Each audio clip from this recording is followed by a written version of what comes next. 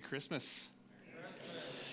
I was saying earlier that this is Christmas Sunday, the Sunday before Christmas, the lead up, the one that we anticipate, coming forward. But we do have services next weekend. They're all on Saturday. Christmas Eve is on December 24th this year. I don't know if you checked the calendar. It's cool how that worked out. So at 2 o'clock and at 4 o'clock and at 6 o'clock rock, I think.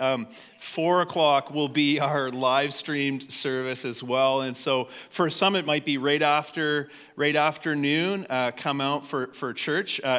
Every service is going to be the same, and so there's not one better than the other, just might be for your schedule. Maybe the middle of the afternoon, maybe 4 is ideal for some to get away to see family and to have dinner and things like that, or maybe 6 o'clock. I grew up in a tradition where, maybe not when I was a young child, but when I was at least, a teenager or whatever, we used to go at, I think, like 11 p.m., and like in some places it's like ring it in at 12 a.m. and things like that, and so whatever it is, but for us, we'll stick to 2, 4, and 6, and so we invite you, and perhaps you're thinking of people that you can invite right now to come and celebrate Christmas, and there's going to be lots of tradition in it. As you can see up here, we've already lit the 4th Advent candle. We're about to do our reading for today, but there's one final candle to be lit, and when we do that, at the end of the service, each service for Christmas Eve, our tradition is to take a candle and to spread that throughout the room. And so the only light you see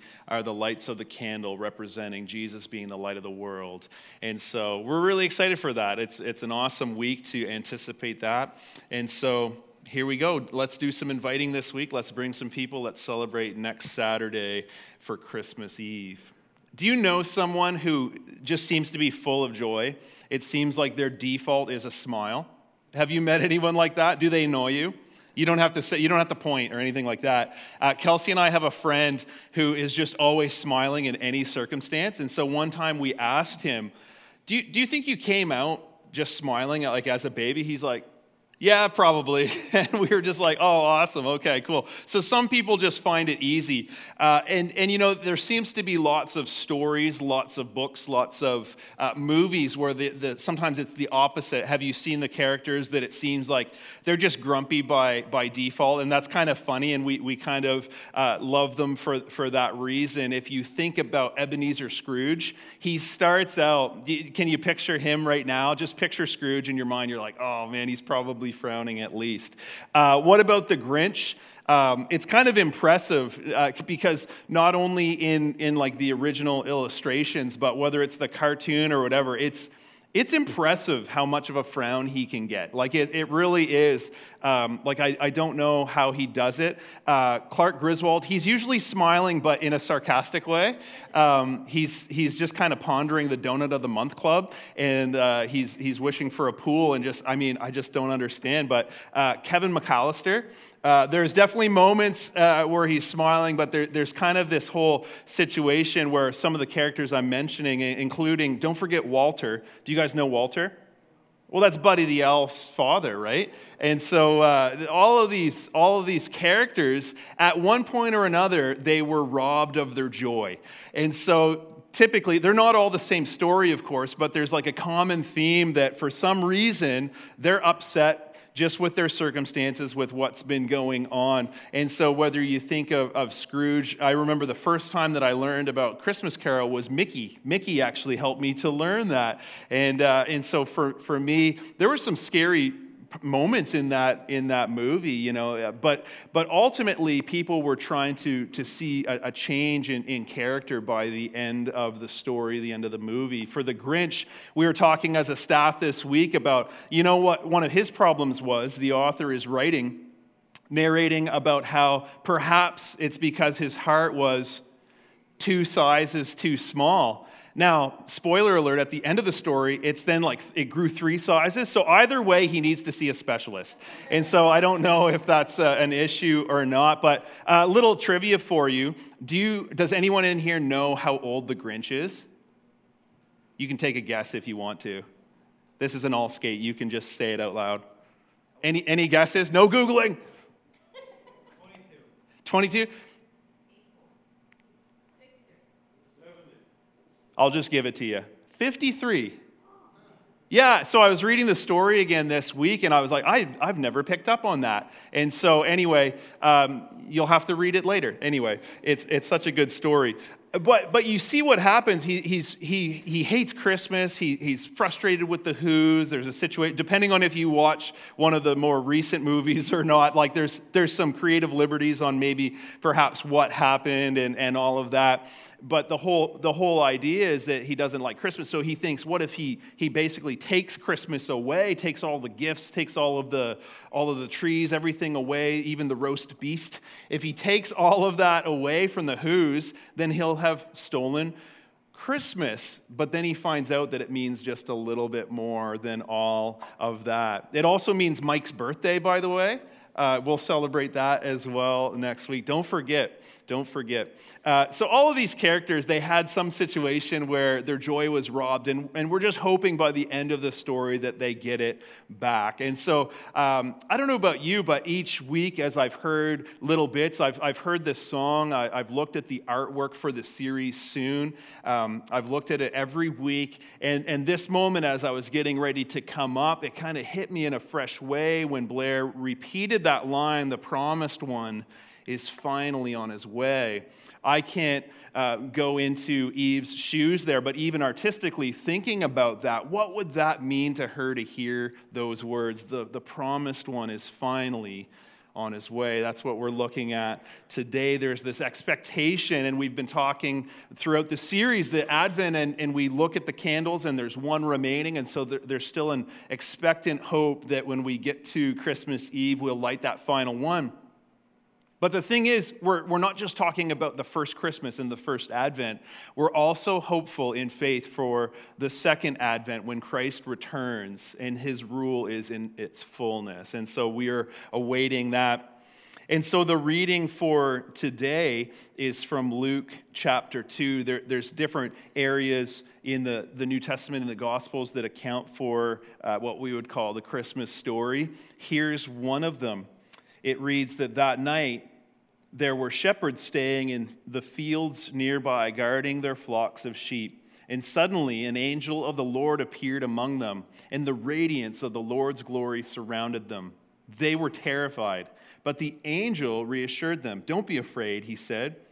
"I bring you good news that will bring great joy to all people. The Savior, yes, the Messiah, the Lord, has been born today in Bethlehem, the city of David. And you will recognize him by this sign.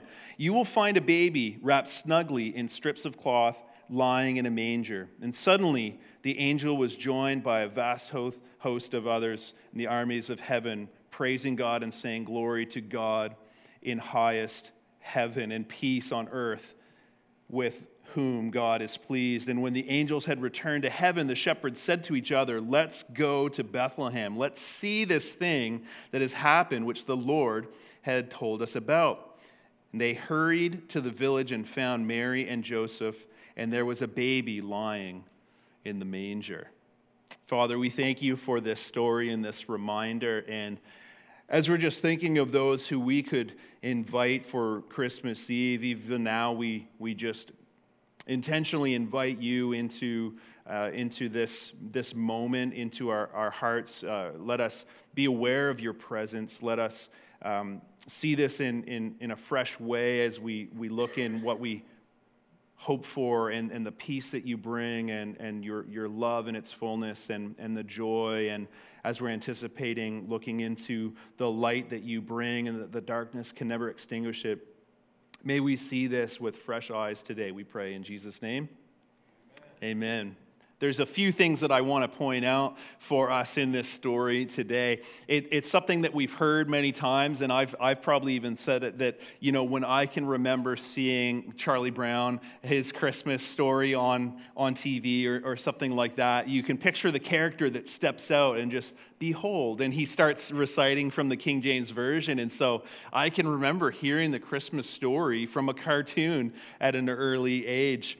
And so we're reading in the New Living Translation, but the meaning is the same. And so I want to point out to you a few things here. In verse 10, there's a couple things there, but the first is that specifically an emphasis would be mine, that the angel says, I bring you good news. And today I bring you, and I'm looking around the room, and I'm looking at you online, and I'm bringing you good news. But initially, they go from fear and surprise to joy. And specifically, the you are shepherds. These are unexpected people to be receiving this message in such an awesome way. There's the radiance of the Lord, and there's this light that probably they had never seen like this, maybe had heard about, but all of a sudden, no wonder they're kind of fearful. What would be happening? It's kind of like the red carpet has appeared, and what is going to happen in this moment? But the angel says to them, we're not sure how many, but to them, I bring you good news. So first of all, these shepherds, we think sometimes because the Lord is my shepherd, we think about David being the shepherd, but often it's actually something that's looked down upon. Have you ever seen a shepherd in real life? It's kind of cool. I mean, I've played one in Christmas plays before. Maybe you have too. But have you seen one? One time we were driving. We were just outside the two villages where Kelsey's grandparents grew up. And we saw an actual shepherd like crossing a path, and we were just like, what? Like, where are we right now? It was kind of crazy. But these shepherds, they wouldn't have been sought after professions at the time. They were necessary. And even some would say that perhaps in the location where they were, the fields were close enough to Jerusalem and to the temple, that perhaps not just for food, but maybe even for sacrifice. Their job was important, but they were kind of looked down upon because of the nature of their job. But here they are. They're going from great fear to, we'll see, great joy. The other thing that I want to mention in that is specifically that the angel is telling them about good news that will bring great joy to all people. If I could emphasize all for a moment, it starts with these shepherds. And we know another Christmas story where it's these wise men, perhaps we say the three kings, although we don't know the number of them, we just know the number of the gifts. But, the song will tell us three, and that's fine. But either way, from these shepherds to these kings or wise men who weren't even from this region, there's kind of an indication even in this message is that it's for not just one people group, and it's not just for one individual, but it's for all. And so this good news that will bring great joy to all people, that initial word in Greek, if I could try to pronounce it, it is euangelion. And it's really two words. That word in its fullness means good news or gospel. And the you part means joyful, whereas the angelos means one announcing news. Not to be confusing with the angel himself, but just in bringing the good news, there's this angel kind of connotation in the Greek. And so gospel in English really means news that brings great joy. And so we've talked about that a lot this last year. And so when we hear that again, the gospel, we've heard these terms, there's the gospel of Matthew, Mark, and Luke, and John, and we proclaim the gospel, but it really is meant to be good news, joyful news, news that brings joy to all people. And so specifically, that could be part of our prayer, is figuring out how can someone see it as good news, because it just is, but some people don't perceive it that way. The next thing that we want to point out is in the next verse. In verse 11, the angel then clarifies, the Savior, yes, the Messiah, the Lord has been born. And where do we start there? We've already learned that Jesus, his name alone is hope. His name alone brings peace. His name brings joy. His name means that Yahweh will save, and specifically save his people from their sins. And it's so much more than that, but in his name there is hope. And so as we're seeing this, Savior is another name that represents what he is going to do. And here he is as a baby, and he's already announced as the Savior.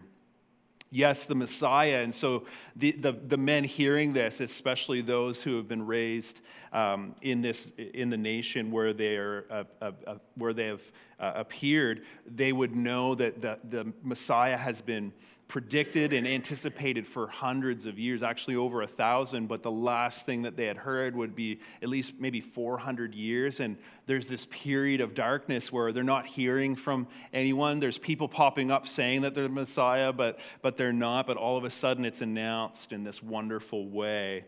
Yes, the Messiah, the Lord has been born. And as cheesy as it might sound, can we wrap our head around this just for a moment? Can we wrap our head around the fact that God is wrapped in cloth in this scene? It's amazing news, and it's news that brings great joy. And sometimes we forget that even him appearing in this way, his name alone, his appearance alone is meant to bring hope and peace and joy. And I love the response after the angels head back to heaven. However that happens, the guys talk to each other, and what do they say? They say, "Let's go." After that news, can you imagine? They're just kind of figuring out, what does this mean for us? What just happened? Let's go. And then they say, "Let's see." And so they want to find out what has happened. This is an incredible scene, and it's incredible news. And now it's time to investigate. And so let's go, let's see. That's the news for the shepherds to then go. Someone came to them with this news, and now they're going to go and find out if it's true. And this brings us back to the whole idea of discipleship and the chairs that we've represented here before. Even if you hadn't seen them before, there were these 4 chairs that we've looked at time and again, where the first one represents a seeker, someone who says, "Come and see," whether it's Andrew, Simon Peter's brother, saying, "Come and see, let's go see this one that I've been following," or if it's Jesus himself, it's like, "Lord, where are you going?" It's like, "Well, come and see." And so imagine that. And then there's this opportunity to transition into a believer. It's follow me. And simply put, follow me. And it continues on to follow me, I'll make you fish for people, and then go and bear much and lasting fruit, go and make disciples. But I want to specifically talk about the first 2 for a moment. The first one, the seeker, in this, these men hear a message. It's good news for them, and it's going to be good news for all of us. Thankfully, it made it to us. But in this moment, they're saying to each other, "Let's go, let's see." And so picture it as, come and see. This is an opportunity at the first of the story for someone to come and see. And we believe, as we were just singing, that this Jesus, it's not that he became king, it's that he was born king. He didn't need anyone else to move out of the way. At his birth, he was already king, and people were willing to bow down before him. And so the way that I like to think of it at Crosspoint, it starts with, "I love my king." We love our king. We had a series this fall from "I love" and "We love our church" to "We love our city."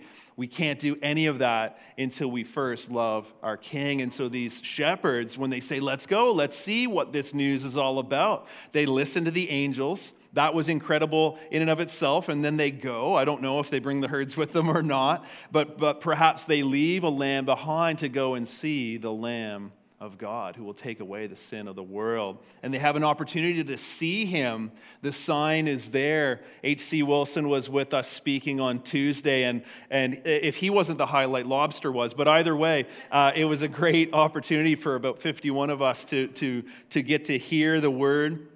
And he was talking about just how incredible that would be. And he's like, "I don't understand what swaddling clothes are, but that's what he was wrapped in." And so they come to see this baby lying there, and they realize this is the king. The shepherds came to see the shepherd. And they had an opportunity to, by the end of the story, become believers, not just in the message, but in the one who the message is about. That's the Christmas story. That's what it's all about. In Matthew's account, that's more about the wise men coming from afar. And I heard one preacher say that it was probably maybe over 1,000 miles or so that these wise men came to see. Well, the shepherds had to go like 3 miles. Well, they had to go like thousands of miles. And it doesn't matter, but there's this passage that they're hearing, and they're talking about what the prophet wrote. And it says, "O Bethlehem, a ruler will come from you who will be the shepherd for my people Israel." And we know that not just for Israel, but for us. And so how meaningful is it when we say, the Lord is my shepherd, I shall not want? We now picture Jesus being that shepherd, the good shepherd. He calls himself the good shepherd. He also lays his life down for the sheep. He himself is the Lamb of God. It's that confusing part of the story. How can he be both shepherd and the lamb? But he can, this is what we need to wrap our head around, the message, but also the person. And I love it that the shepherds came to the shepherd.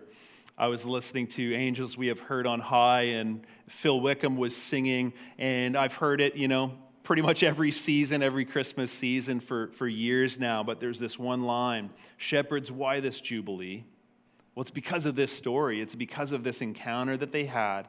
It's because after they said, let's go, let's see, they found him. And so Advent, this anticipation, Christmas, reminds us joy has arrived.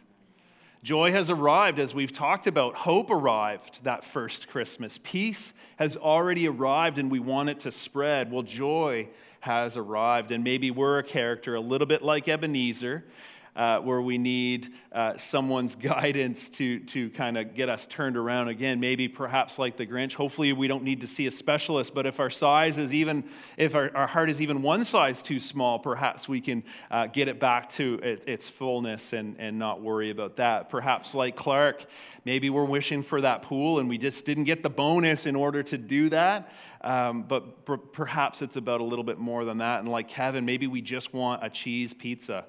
Maybe that's all we want, is just to have it in peace and not have our cousin have to wet the bed and share it with him. Like, it's not too much to ask, And for Walter, what did he want? Well, he didn't even know what he wanted, but by the end, he was singing out as loud for all to hear. And maybe, perhaps, at one point or another, our joy had been robbed, even for a moment. And what I would actually encourage you with is, don't let your joy be robbed by anyone or anything. Don't let that happen. We want to see, similar to that early cartoon that was fit for TV, the original Grinch cartoon, where you can see his heart just expand and expand and expand, and he starts to smile. And by the end, what is he doing? He's carving the roast beast, and he's sharing it with all the Who's. Well, perhaps we need a little bit of that in our life. Don't let anyone do that. But joy, it's a gift that we can receive, and it's a gift for us to give. And so if you want to say, is Christmas about presents? Well, it is. It's about God's presence, of course, but it's also about a present that we can offer to each other, to others. In Luke, at the end of this story, or near the end, after the shepherds had gone to see what the angels had proclaimed, and then they witness, they see the sign, they see Jesus there. Verse 20 says, the shepherds went back to their flocks, glorifying and praising God for all they had heard and seen. It was just as the angel had told them.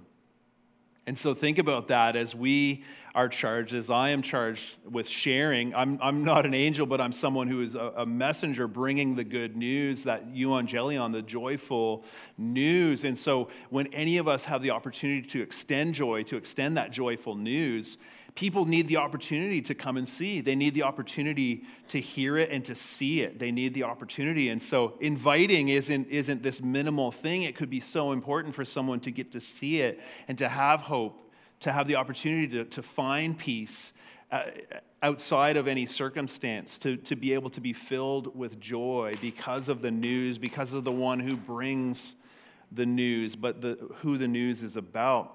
The news is about Jesus, but it's for us.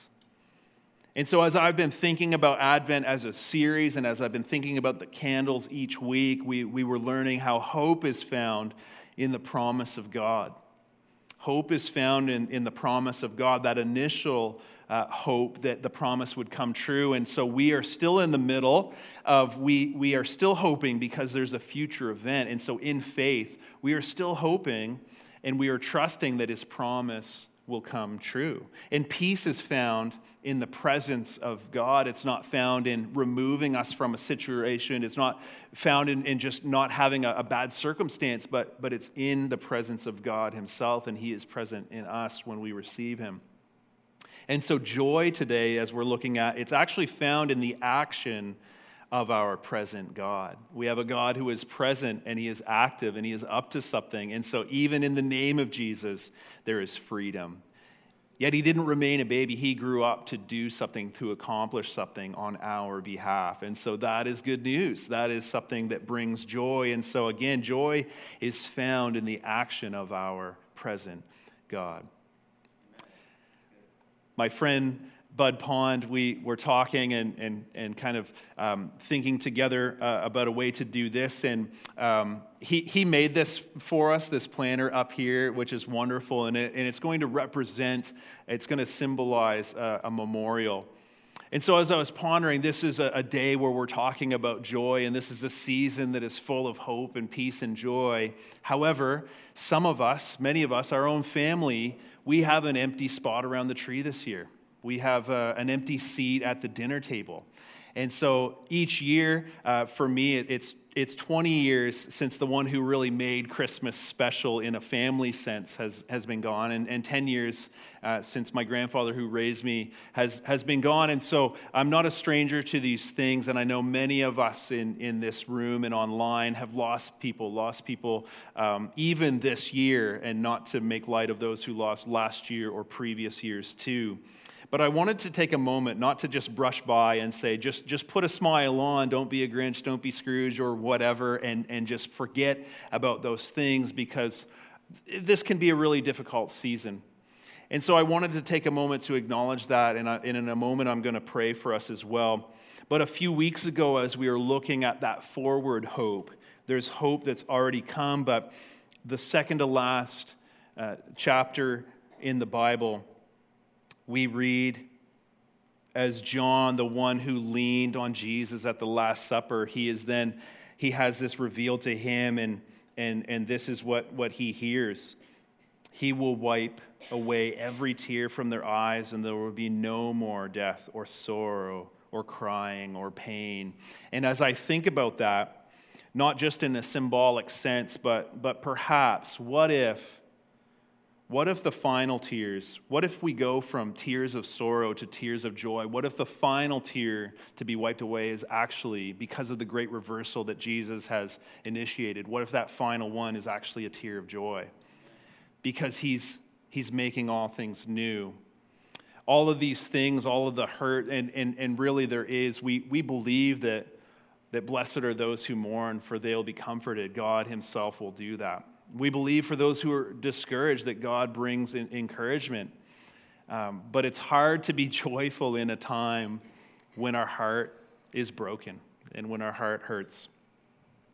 But perhaps this year, as there are empty seats at many, either in our own homes or in homes of our loved ones, perhaps in this moment you could join with me, because there still is news of great joy because of this future hope, because he's going to make all things new. He's going to accomplish this, and we don't necessarily need an angel to come and a great light to shine around us to see it, but perhaps even in the times that feel really dark and that actually kind of break our heart, perhaps in those moments we can see that, no, he's going to take us from tears of sorrow to tears of joy, and those will be the final ones that we have to endure. Father, we thank you for this season, and I want to specifically pray for those who have suffered great loss this year. I thank you for them, and I thank you that they're either in the room right now or online, and we know many of our friends, many of our family here at Crosspoint have suffered loss of all ages and of all sizes, and so, Father, right now, we thank you for those who have been so close to us, and we thank you for the hope that we have in you. And right now, specifically, I pray that this would be true, that you would bless those who are mourning. I pray that you would comfort those who are going through hard times.